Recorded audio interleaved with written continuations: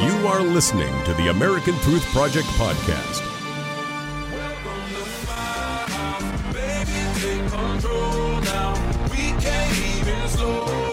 At American Trends, we only talk about what your social media says is trending, so let's get right back to it. Saudi Arabia, feigning bankruptcy? Really? But is that really true? My next guest has a 411 on it. He's a terrorism analyst and author of the book, The Brotherhood of the Red Nile Trilogy. Dan Perkins, welcome to the show. Thank you. Good to have you. My pleasure. So, you've written that the greatest threat to Saudi Arabia's hold on the oil market is, get this, us, the United States, not Iran, not Russia. Tell our viewers why you believe that's true. I know it probably sounds like it's crazy, but in reality, if you think about it, the development of the oil resources in the United States in the last 10 years have been nothing short than phenomenal. We have reached the point in a very short period of time that we are virtually energy independent, and we've gone from being 65% dependent upon Middle Eastern oil to be almost independent. More important than that, Barry, is the fact that the Congress last fall eliminated the 40-year ban on the export of crude oil from the United States, which was a result of the Saudi Arabia's cutting off oil in the Carter administration.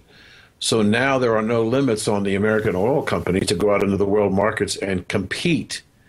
And if you look at what's going on in OPEC, some of the nations are virtually on the edge of bankruptcy and anarchy. Can you imagine that you can't find toilet paper in Venezuela, and that they've told the people that they're going to shut off the lights for 30 days in the capital in Venezuela? Nigeria is no better off. They can't keep electrical power on. They can't generate enough cash flow to buy food for their people. So the whole OPEC infrastructure is falling apart upon themselves because they brought it on themselves. And America now has the opportunity to become the leading exporter of crude oil in the world. Wow, what a turnaround. It's a economic miracle for our country, that's for sure. Yeah. So what's going on with Saudi Arabia? My understanding is you've got this theory that they're terrified of Donald Trump being the president. Are their fears warranted? Yes, in our favor. In our favor. Tell me why. Well, let me give you something that probably most people in this country don't know about.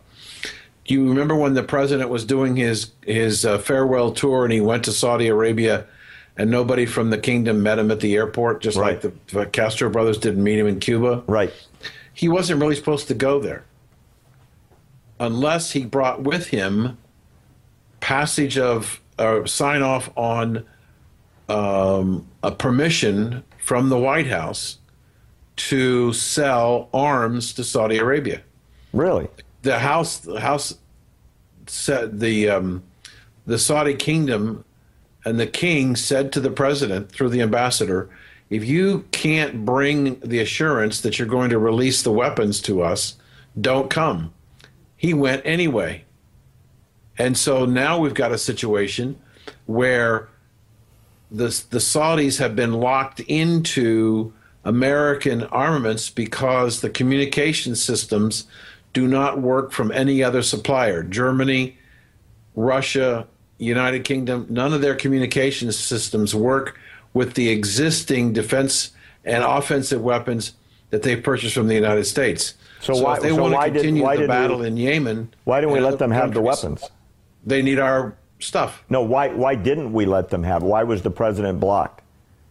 Because the president wants to see Iran as the co-leader in the Middle East. So it was presidential decision-making, not congressional decision-making. Oh, yeah, the Congress had already approved it. It was the president himself who has clearly alienated. I mean, if you could go behind closed doors and listen to what the Saudis are saying about the president and the way he handled the nuclear situation, without even consulting Saudi Arabia. They are terribly offended at the ineptitude of our president and his lack of sensitivity to a long-standing relationship with Saudi Arabia.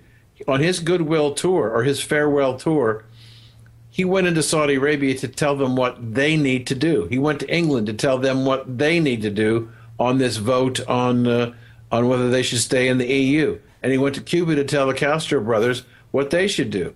This man is flying around the world telling the world leaders what they should be doing. For what reason? I don't understand why he's acting that's a whole separate night. That's a different show. Right. You've said that Saudi Arabia going after the American fracking industry was designed to tip over or destroy the American oil industry. Absolutely. What did they do that amounted to an attack? Great question. On Thanksgiving Day in 2014, we were sitting at our tables having our Thanksgiving dinner, and OPEC was meeting in Vienna, Austria, and they decided that they were not going to cut production of crude oil. That decision caused in one day the price of crude oil to drop almost $5 and started a slide that took it to $26 a barrel in February of this year. They said the weekend after Thanksgiving that the reason why they were not going to cut production is they wanted to drive the price down to drive the American frackers out of business. They saw them as competitors. Didn't work. They're still fracking. There's not as much as they were, but they haven't shut down. Just to give you an idea, Barry, right now there are 465 rigs drilling for oil and natural gas in the United States. Okay? That's way down, isn't it? Oh, from 2,100 a year ago. Right. Do you know how many are drilling in Saudi Arabia? Less? 9. Oh, wow. They're leaving the oil in the ground. Right, 9. There's no reason for them to drill holes in the ground because they can't sell what they're pumping now. So what is this Saudi Arabia claim that they're going to go bankrupt in 4 to 5 years? Is that bogus? No. Last year, they lost 27% of the GDP for the entire country in the decline in oil revenues. They had a $150 billion shortfall in their budget. And this year, and last year, the average price of crude oil throughout the year was $49 a barrel. This year, so far, the average price of crude oil is $29 a barrel, and they're estimated to lose another $85 to $100 billion in revenue out of their budget. So America's now energy independent. Last question, real quick to wrap it up. That scares Saudi Arabia? Is that what you're saying? Absolutely, because we can pump, and we can do it in such a way is that we can capture market share from the Saudis and OPEC all over the world. Wow. That scares them. Well, the world's certainly changing. Thanks so much, Dan, for being with us today.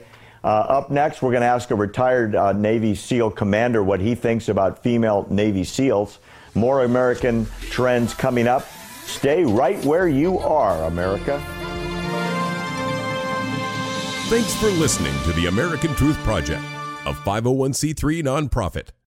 Please subscribe to our podcast and follow us on our social media channels to stay plugged in to the truth. Go to americantruthproject.org and subscribe to our newsletter to stay informed on the latest news.